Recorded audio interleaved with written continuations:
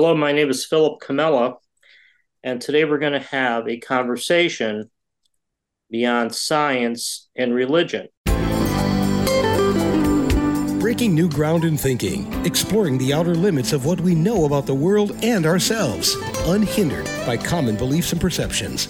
This is Conversations Beyond Science and Religion, taking on subjects from the Big Bang, the multiverse, and evolution to the supernatural and the new rising consciousness. This is where scientists, philosophers, New Agers, and spiritualists come together to discuss where this world may be heading. Now here's your host, lawyer, philosopher, and the author of The Collapse of Materialism, Philip Camella. Now, the concept of tuning is something we're all familiar with.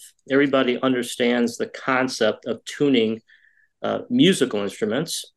In particular, back in the old days, we used to do things such as tune up cars, but apparently with the demise of the carburetor and the rise of fuel injection, tuning cars no longer occurs in that concept. But we understand it. We know that musical instruments must be tuned to sound right. Back in the day, cars were tuned, as we know, to make them run more efficiently. And thinking about a piano, for example, it's fairly obvious that the piano strings must be tightened in a precise manner to give the right pitch and to harmonize with other instruments. Put differently, even an untutored ear can hear an instrument that is out of tune.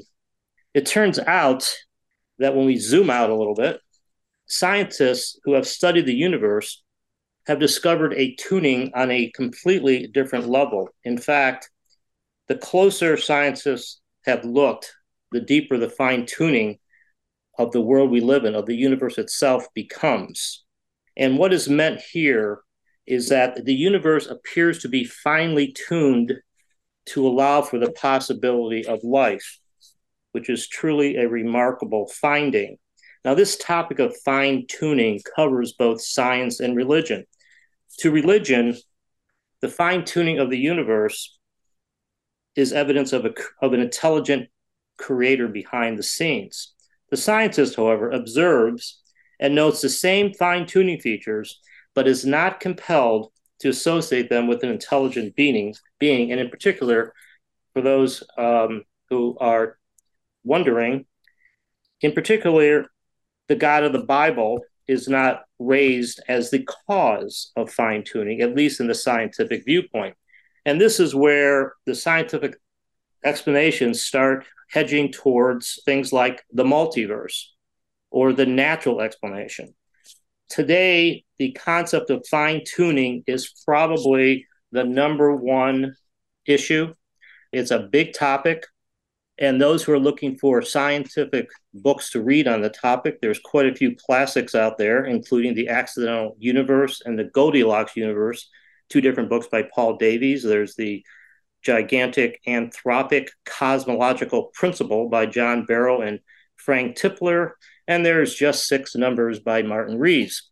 Now, I'd like to add another book to that list, a newer book, and this book is entitled A Fortunate Universe: Life in a Finely Tuned Cosmos, co-authored by today's guest, Luke Barnes, who I'm happy to say is joining us from Australia, which is probably the farthest destination I've ever had a guest.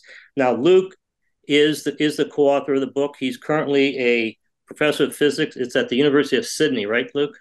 At Western Sydney University. At West Sydney University. So, Luke, thank you very much for joining us.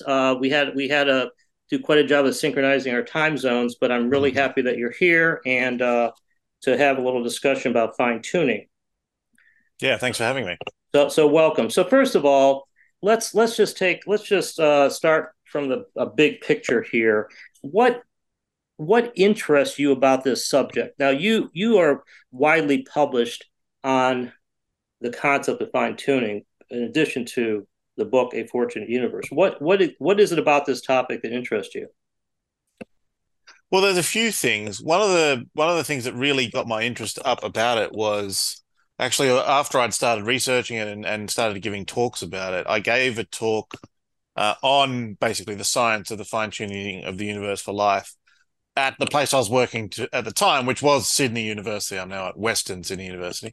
And so there's a room full of astronomers, and we have our weekly, seminars. You get an expert in, or you have someone local just give, a talk for usually, 50 minutes, and then there's 5 minutes at the end for questions. So I gave a talk, and I deliberately left like a bit more time at the end because I knew there'd be questions. But what I wasn't expecting was I talked for 45 minutes, and then everyone in the room sat around for an hour and a half asking questions and debating and talking amongst themselves about what on earth this thing means. I've never seen anything like it before or since, but it just grabs it grabs everyone's attention. You can do the same with a popular level audience. There's a widespread feeling that we have to do something about this. Something weird is going on with this fact that small changes to the properties, the basic fundamental properties of the universe would result in a universe that can't sustain or support life.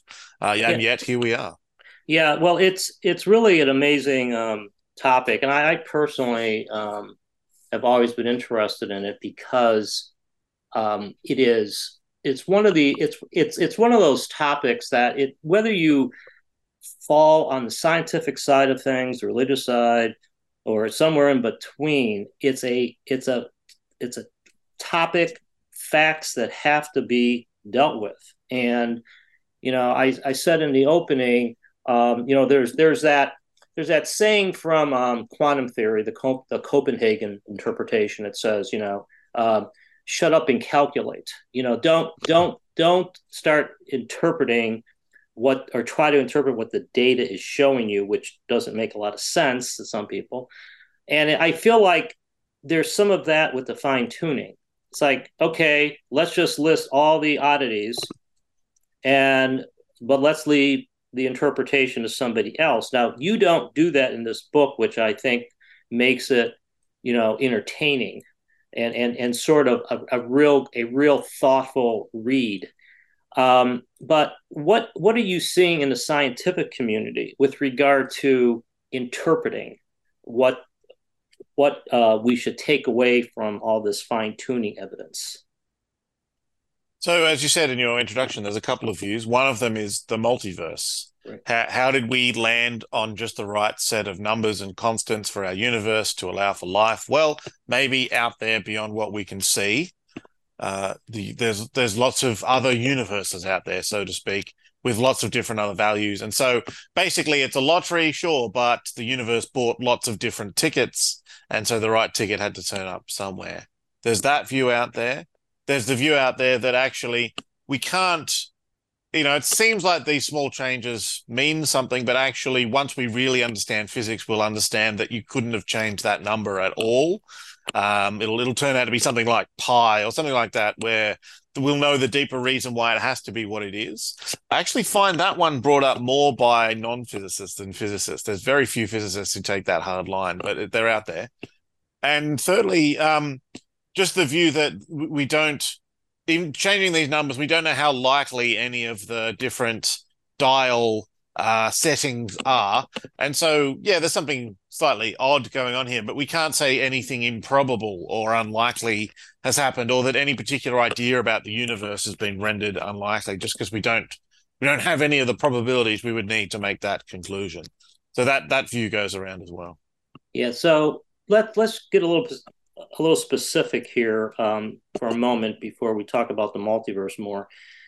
And that is, there's all sorts of top 10 fine-tuning features of the universe. And I mentioned Martin Rees. There's another one. There's another book I have here called the nine magic numbers or something. I mean, there's always, these are the ones that really mean something. But which fine-tuning feature of the universe do you feel, or which ones do you feel are the most important or the most noteworthy? I think there's sort of two that really jump out at me. One of them is something called the cosmological constant. So the short story is, if there was a form of energy, so energy takes various forms around us, heat light, motion. If there was a form of energy that was associated with space itself, just even in empty space, there was a form of energy that still existed there, and was still there. If the universe expands, there's more space, so there's more energy now, because it's just whenever you make space, you make this form of energy called vacuum energy, because it's there even if there's no particles there, even if there's a vacuum. That form of energy would have a major say on how the universe expands. Does it get faster? Does it slow down? Does it turn around and crunch? Does it do all these things? That number, that propensity is represented by a number called the cosmological constant. And we worked out in 1998, and they won the Nobel Prize for this, various people, including Brian Schmidt, who wrote the foreword to our book, that number is in our universe is not zero. It's there's some number there, so that actually the way our universe expands, it's actually accelerating. A galaxy over there is not only getting further away from us each day, it's moving faster today than it was yesterday. And this number, once you start to think about all the ways that you could, in modern physics, in field theories, in all we know about the universe, the way you could put energy into empty space, the way things could add a little bit or even subtract a little bit from this vacuum energy, the fact that we get a value of this vacuum energy which allows for structure to form, galaxies to form, stars to form, planets to form, is actually really rather remarkable. Of the set of possibilities for what that number could have been, how much energy is there in empty space, the cosmological constant, the range which allows life or structure or anything at all interesting to form is remarkably small. The rest of these universes, if the number's too large, they expand so fast that no particle ever interacts with another particle. And if it's too negative, then the universe collapses in a fraction of a second. And so that's a really remarkable case where it seems like there's a lot of fine-tuning going on, because there's a lot of different ways that you could put some energy into empty space, all the sort of quantum fields, as they're called. And it's such a clear case of rendering a universe uninhabitable. We're not dealing with subtleties of carbon chemistry or anything like that. It's literally nothing will ever touch anything else if you get that number wrong. So that's number one. Number two is just the basic stuff that we're all made out of. If you sort of break us down to the Lego blocks of, as far as we know, there's electrons and there's protons and neutrons, but those are actually made of smaller things called quarks. These are tiny little particles. And one of the properties we know they have is they have a mass. How heavy is it? So if you put a little electron on a little set of scales, obviously that won't really happen, but we know that there's a number there that's really, really small in any, right, pound or kilogram sized unit. What if those numbers have been different? Well, actually, there's some rather remarkable constraints that you've got to put there. You've got to land in just the right section of the possibilities if you want a universe that does anything interesting, like has a periodic table. In other words, you can take the smallest bits and put the quarks together and make protons and neutrons, and put protons and neutrons together, not just to make one kind of thing or a blob of stuff, but structures, all of the, hydrogen, helium, now I've got lithium, beryllium, boron, the whole periodic table of options, that then chemistry, and then all of that works out.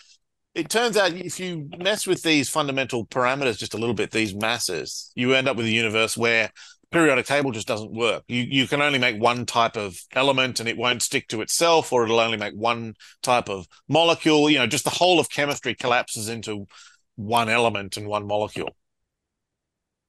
Yeah, those are big ones. And the cosmological constant, the reading that I've done, I think there's quite a few noteworthy physicists who call that, the most remarkable fact of the universe or something, the hardest to explain fact. I think even Steven Weinberg is famous for that, for saying that, something that he can't figure out. And just to be clear, under the laws of physics, the vacuum is supposed to have energy because of quantum theory.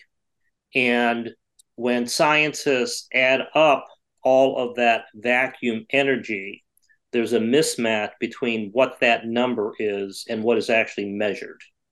Is that correct? Not quite. So imagine almost. Okay. Imagine you've got a bank account and you're allowed to put money into it or take money out of it. So it's got an overdraw feature, positive or negative. And there's 20 different people who can take money in or out of that bank account.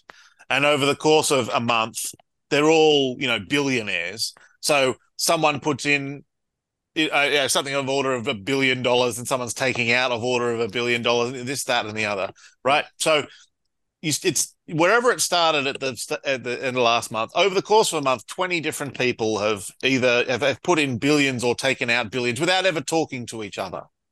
And then you look at your account statement at the end of the month, and it says 1 cent. Yep. That's where we are, right? There's all these different things that could add or take away from or make negative or positive the energy of that field. And it's not impossible that it could land at 1 cent, but it just, if it wasn't perfectly balanced, then we wouldn't be here. 5 cents and you blow the universe up, -5 cents and you collapse the universe, and all the other values are just completely finished. And I've said $1 billion. So 1 cent to $1 billion is, a billion is 10 to the 9, and we're down to the cents, so that's 10 to the 11. For the cosmological constant, the number is something like 10 to the power of 120, or at least 10 to the power of 100. So it's, this bank account, there's 20 different people putting in and out trillions of trillions of trillions of trillions. And then at the end of the day, here we are in a universe where that account has 1 cent in it. It's just, that's the sort of weirdness we see around us. Yeah, and of course, and as you say, that number has to be in a certain range, a very narrow range. Yeah. For structures, for galaxies to form, and for everything sort of to hold together, so that we have so that we have something that isn't cast to the four winds, or something that isn't condensed and the big crunch, so to speak. And so that is and frankly, one question that comes up, and that's just one of the many. But one question comes up, and you sort of go there in your book, although I'm really not sure, how far down that road. But at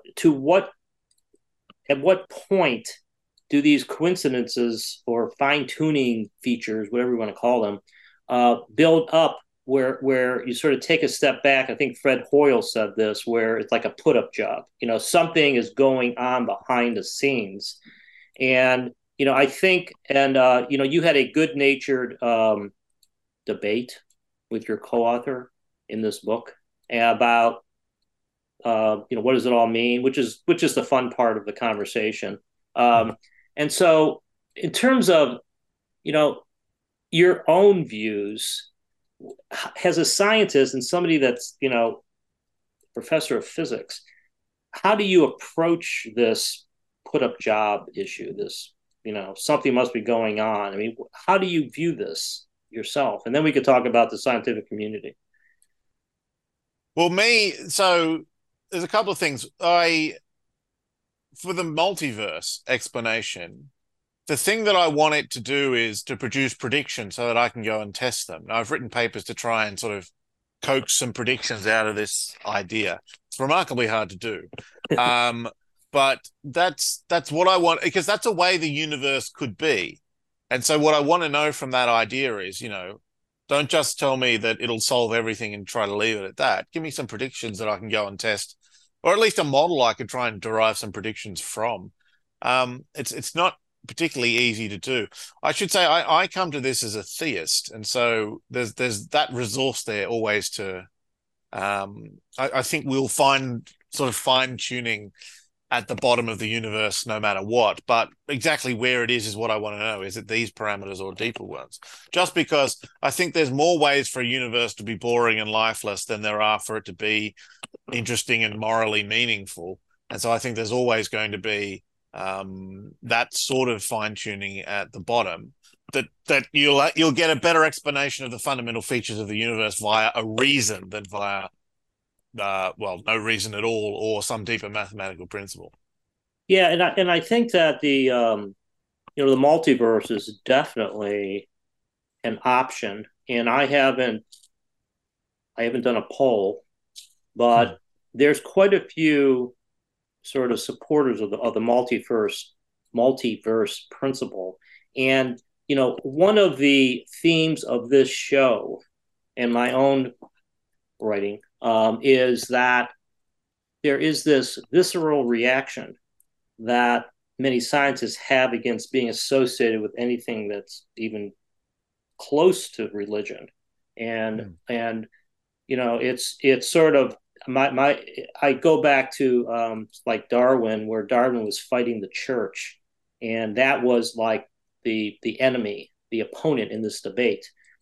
And I think that the way you approached it is I think more open minded, and I think that there's not a lot of people that I speak to on this show that are real biblical literalists. They're not the strict constructionists. There are folks that are sort of looking open minded, trying to look at things in a different way. One of the things about the multiverse that I would ask, first of all, I don't think it's a theory. I think it's I'm of the real skeptical camp. But if the multiverse is a thing, then wouldn't one of those universes be one in which Jesus Christ rose from the dead and Moses parted the Red Sea and all these miracles occurred? I mean, different miracles. I mean, I think when you go to the multiverse, how do you rule out a spiritual or whatever, however you want to put the word, a theistic element to it? And I don't think you can be principled and say, okay, multiverses are only those in which none of them have any spiritual element in them at all. It just seems to me to be, just too much to follow. So have you ever gone down that road about, restricting the multiverse explanation? Yeah. So this is famously, what you need is something called a measure. This is called the measure problem. What that means in the context of physics is you need some way of saying that, okay, possibilities are cheap. Right. There is, make enough universes, and there's one universe out there where some guy stands in front of the ocean or the sea, parts his hands, and at just the right time, whatever else happens, the sea actually parts. Right? What you need is some way of putting a set of probabilities on things. So sure, if that's possible, great. But if it's very unlikely, then you feel like you've still explained something. And so the fact that more things are probable in the multiverse wouldn't immediately destroy its ability to predict things, as long as you've got probabilities. So as long as you can say, I wouldn't expect to be in a universe in which, Moses parted the Red Sea purely just by accident. It was just a coincidence. And so, but the problem here is, and this is going to sound simplistic, but I think it's really getting to the heart of it. A lot of these theories want to appeal to infinities. There's an infinite number of other universes out there. And it's been pointed out, there's a very good and very rigorous paper on this by a guy's nickname, I think is Olum, O-L-U-M. We can go and look that up if you want. Just pointing out that, okay, one of the things that we might expect to be true in that universe is that I'm as much of an observer as you are. So whatever probabilities I assign to things, you should also assign to things. But if you have an infinite number of observers, it's very hard to find a way of assigning probabilities that hands things out equally to an infinite number of people. So this is the measure problem. How do you weigh up different observers? And there's a very good argument to be made that it's just simply not possible.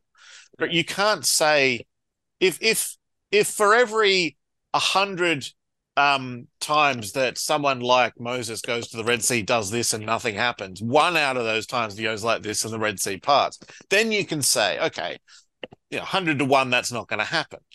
But if it's an infinite number of Moseses and an infinite number of failed Moseses, then how do you say that there's more likely one over the other? Well, you can do that in probability theory. It's just that you need a measure which applies in all these places, but you can't make a measure that honors this any observer is as good as any other observer principle that you seem to need to have there. So there's a real mystery here about how you do physics at all in an infinite universe, let alone an infinite multiverse. So these are why I say I've got a paper out called A Reasonable Little Question about the fine-tuning argument. Just my critique of the multiverse is just that it's a toy model at the moment. There's the idea of how you might make these things happen, but in detail, there's an awful lot of unsolved problems that seem very, very formidable for getting any sort of predictions out of these ideas. Yeah, I just don't find the multiverse satisfying. And I think that's sort of, I mean, it is, it's got so many speculative elements to it. It's just,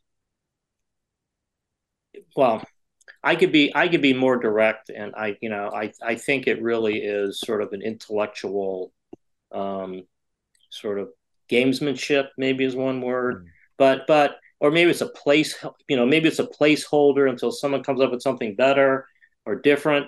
But if you look at it from the perspective of, do you go with something that is in the theist realm, or something where you maybe open the door a little bit for some intelligence somewhere, or do you just put all your cards, all your chips on the multiverse?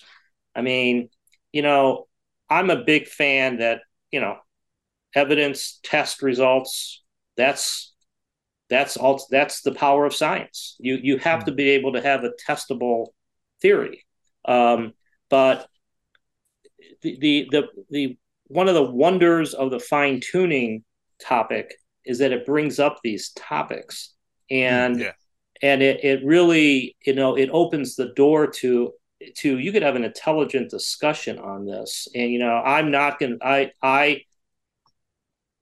I think there's an intelligence, but I'm not an intelligent design person, and I'm not a biblical strict constructionist. I mean, I like to be open-minded, but I think, when the evidence points to this fine-tuning, I mean, we haven't even talked about, for example, the low entropy of the Big Bang, and I think that's an amazing story. And I don't know how much you've read Brian Greene, but he's got one book.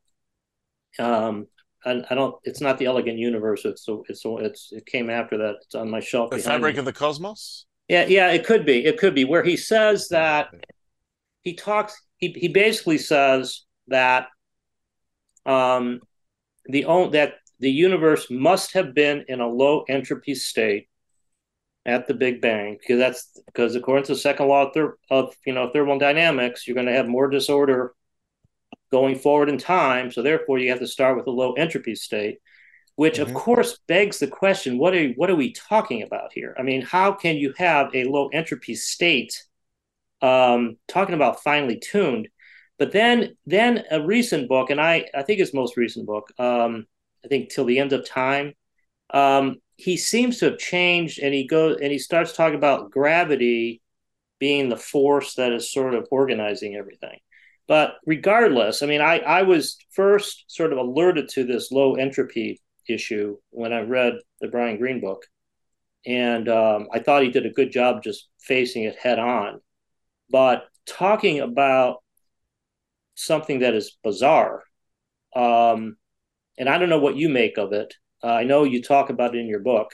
You sort of have to say, okay, so how do you wind up with something low entropy or higher order early, when what's causing that? I mean, so what's your take on the whole low entropy issue?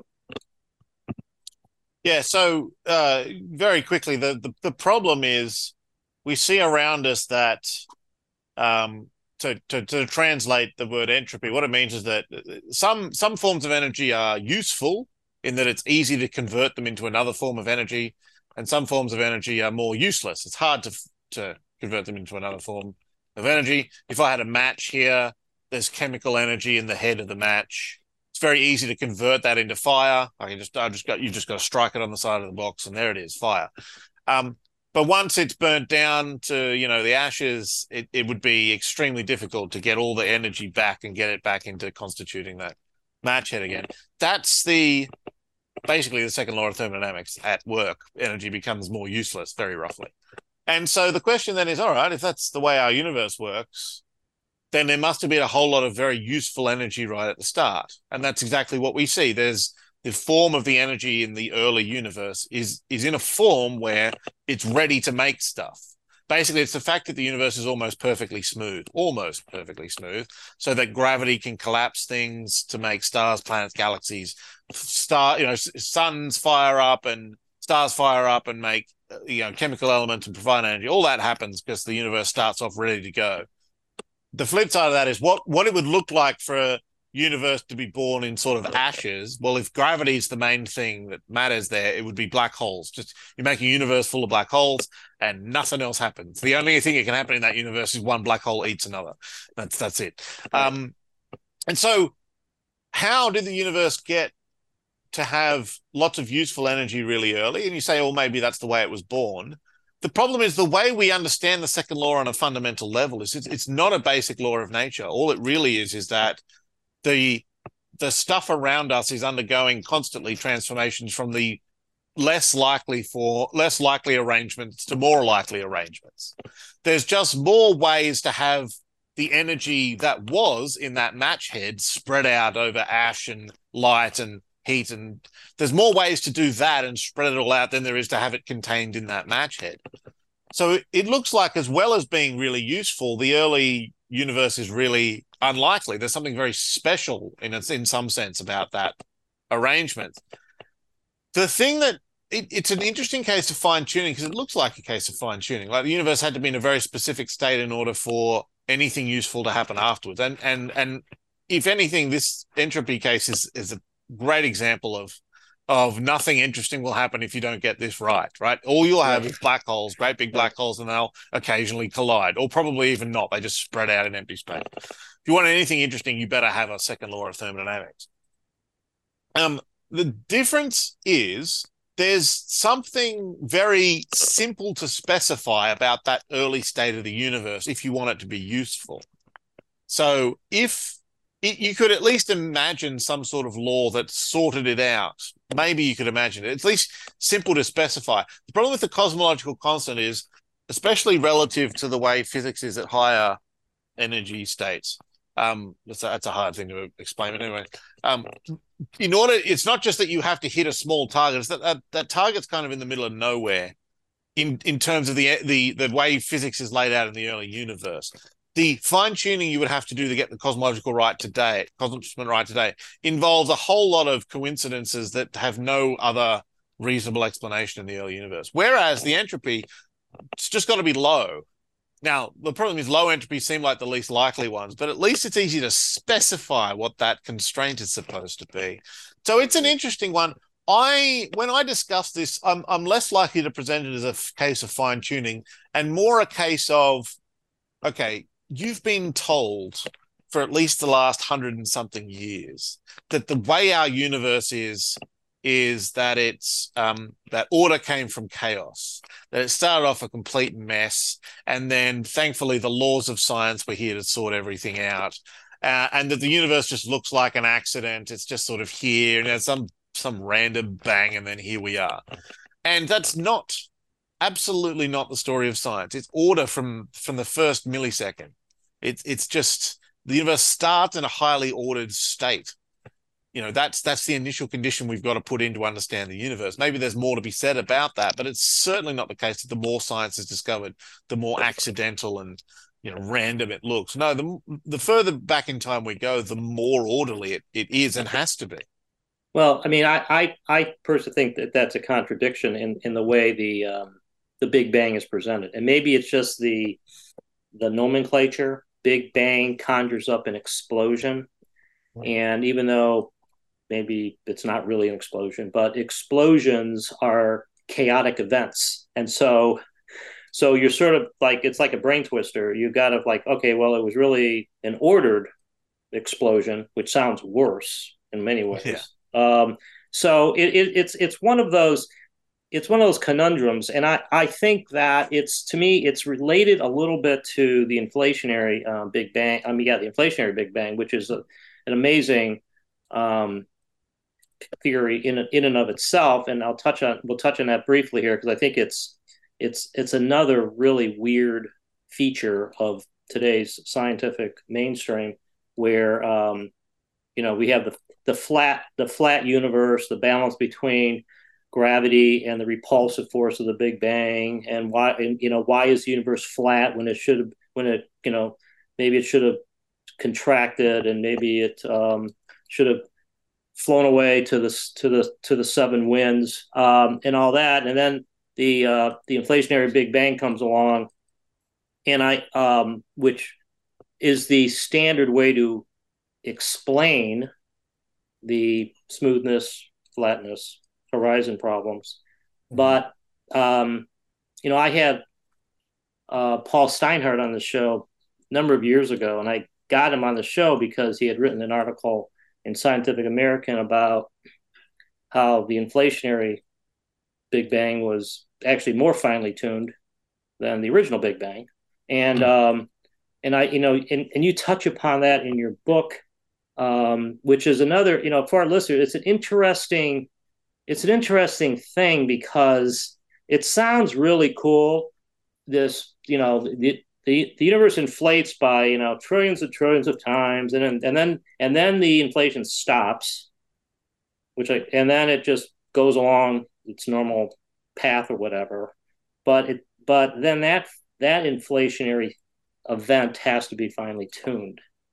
So, what are your thoughts about the inflationary Big Bang theory? And I may have butchered some of it, but what can I say?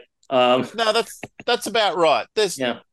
In any physical theory, you've got to have initial conditions, right? So the laws of nature as we know them don't tell us how the universe is. They tell us how the universe changes.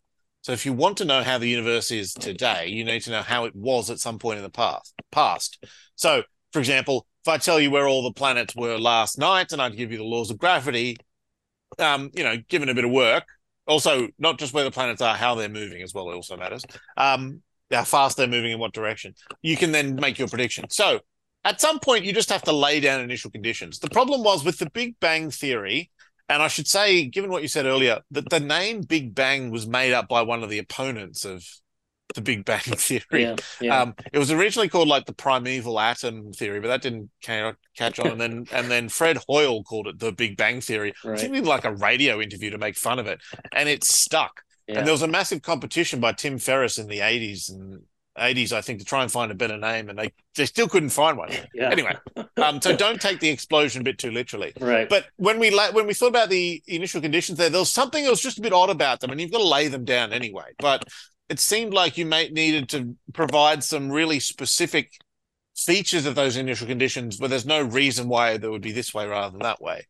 So this idea of inflation came along as a way of providing what looked like more generic initial conditions.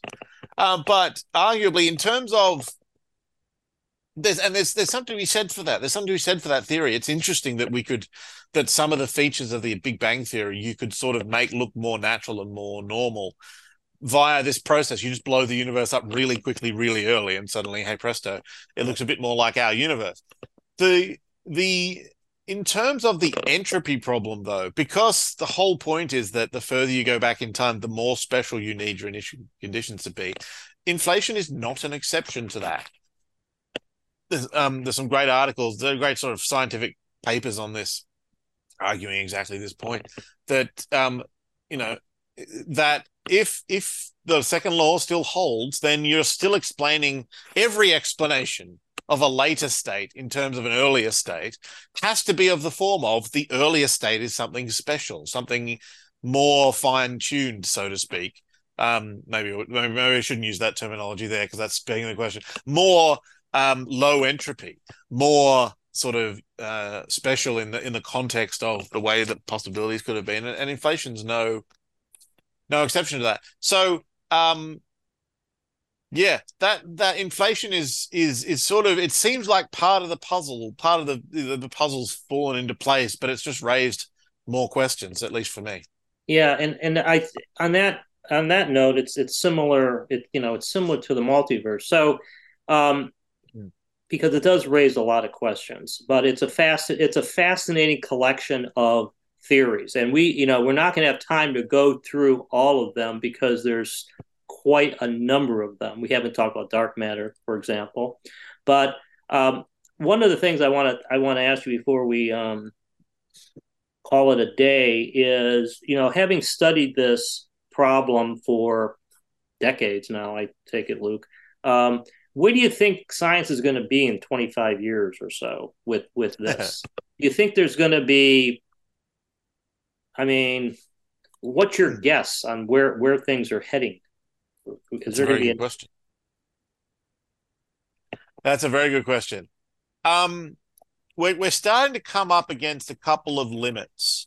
I mean, it's been perfectly obvious that you can only discover something about the universe if it's there and if it's in a sort of state where it's discoverable. So we're very much reliant on the universe being nice to us at some level. yeah, Um, there could have been a cosmological constant, but it was so small that we never discover it, or at least not for another billion years of observations or something.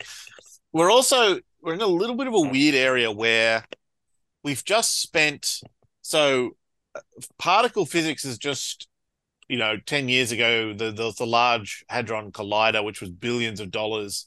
It's a 27-kilometer loop under Switzerland and France. right, And there's talk of what the next one's going to be, but that's going to be an enormous project that takes even longer. And the fact that the Large Hadron Collider did like one of the things we were hoping it would do, but not much else.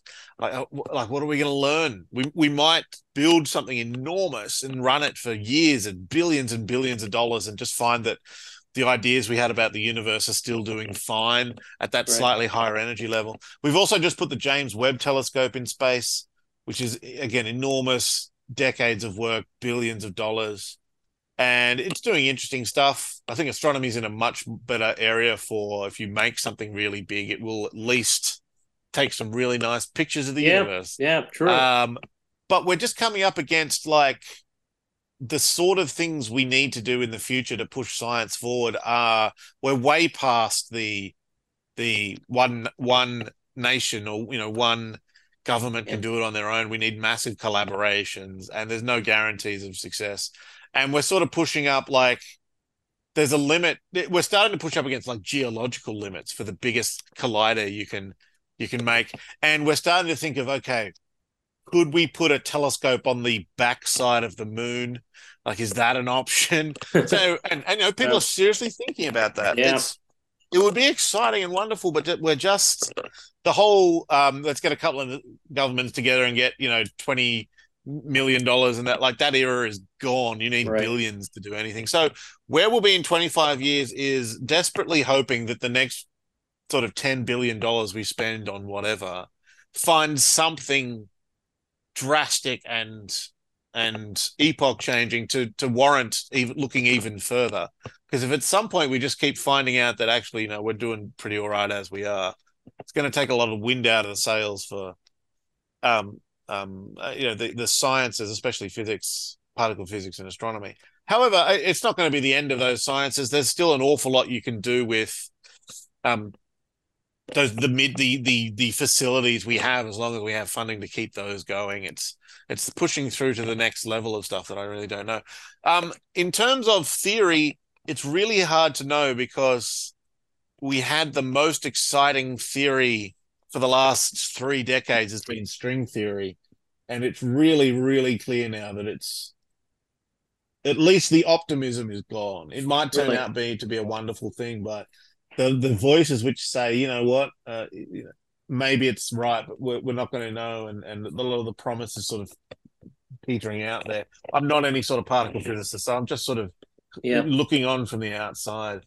yeah. Yeah, it's just hard to know. Well, yeah, well, string theory is a whole nother topic, and there's some great books written on that topic. Not Even Wrong, and the one by Lee Smolin, I can't think of the name, but the Trouble with Physics, I think. The Trouble with Physics. So in closing, we have to go to the big question, and you have a debate with your co-author Geraint Lewis. Where does on the G word, and what is your what does this say? What does fine tuning your mind say for those who want there to be a God? I mean, where do you come down on that? And if you want to be agnostic about it, fine. But I have to ask you the question because the name of the show is Conversations Beyond Science and Religion. So we're going beyond. But anyways, where do you come down for those who are looking for something in this fine tuning debate? Well, apart from being agnostic, I was a theist before I started looking into fine tuning. So it's not that it changed my mind about anything. Part of the reason I was interested in it was because it was something that even very hostile atheist physicists like Fred Hoyle that started saying very weirdly theistic things about it. There's a wonderful quote from Freeman Dyson, who's another great physicist of the 20th century, in Scientific American in 1970, which is remarkably early for this, when he says, when we look at the way when we look at the way all these different properties of our universe together, quote, it almost seems like the universe must have known we were coming. Which very, very teleological kind of statement there. So, but I was a theist already. For me, it sits very neatly with what I already believed about the world. Right. And if I try my best to put myself in the shoes of specifically a naturalist, someone who thinks that natural stuff is the only stuff. There's just the universe, space, time, matter, and that's it. Right. That's all that really exists.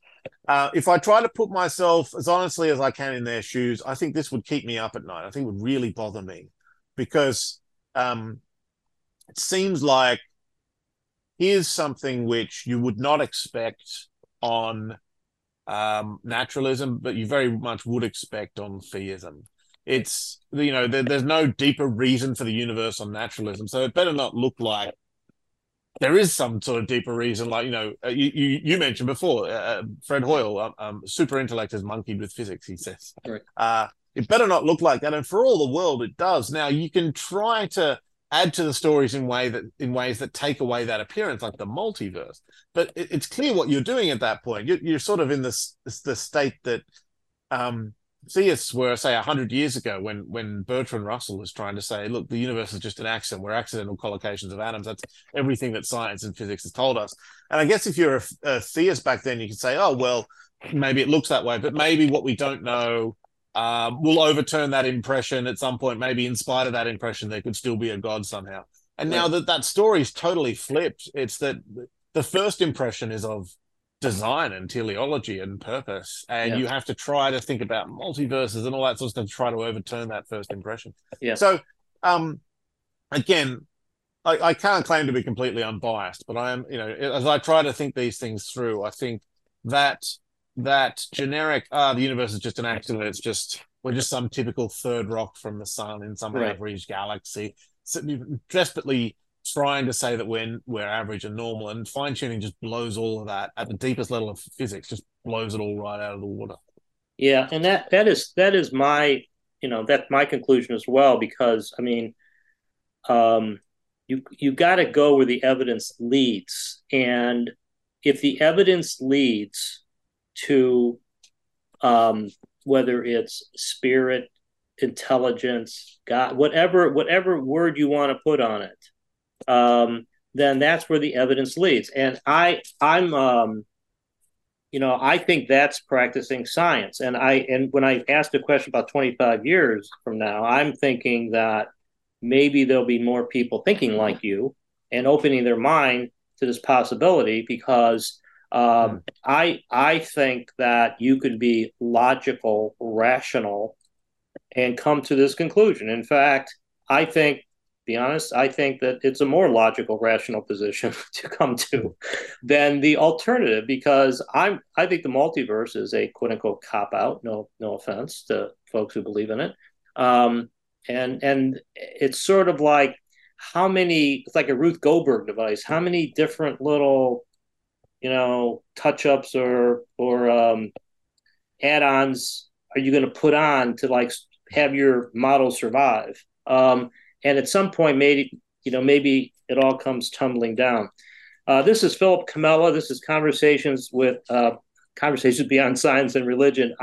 Luke, it's been great talking with you on this very deep and interesting topic. We didn't cover everything, but I think we covered enough to give the listener an idea. And I want to encourage folks to go out and pick up a copy of Luke's book that he did with Geraint Lewis. It's called A Fortunate Universe, Life in a Finely Tuned Cosmos. And it is what I think makes this book different is that it's an entertaining read. And Luke, you and Geraint did a good job of keeping your senses of humor as you were writing this book, and which is hard to do probably, but with these topics.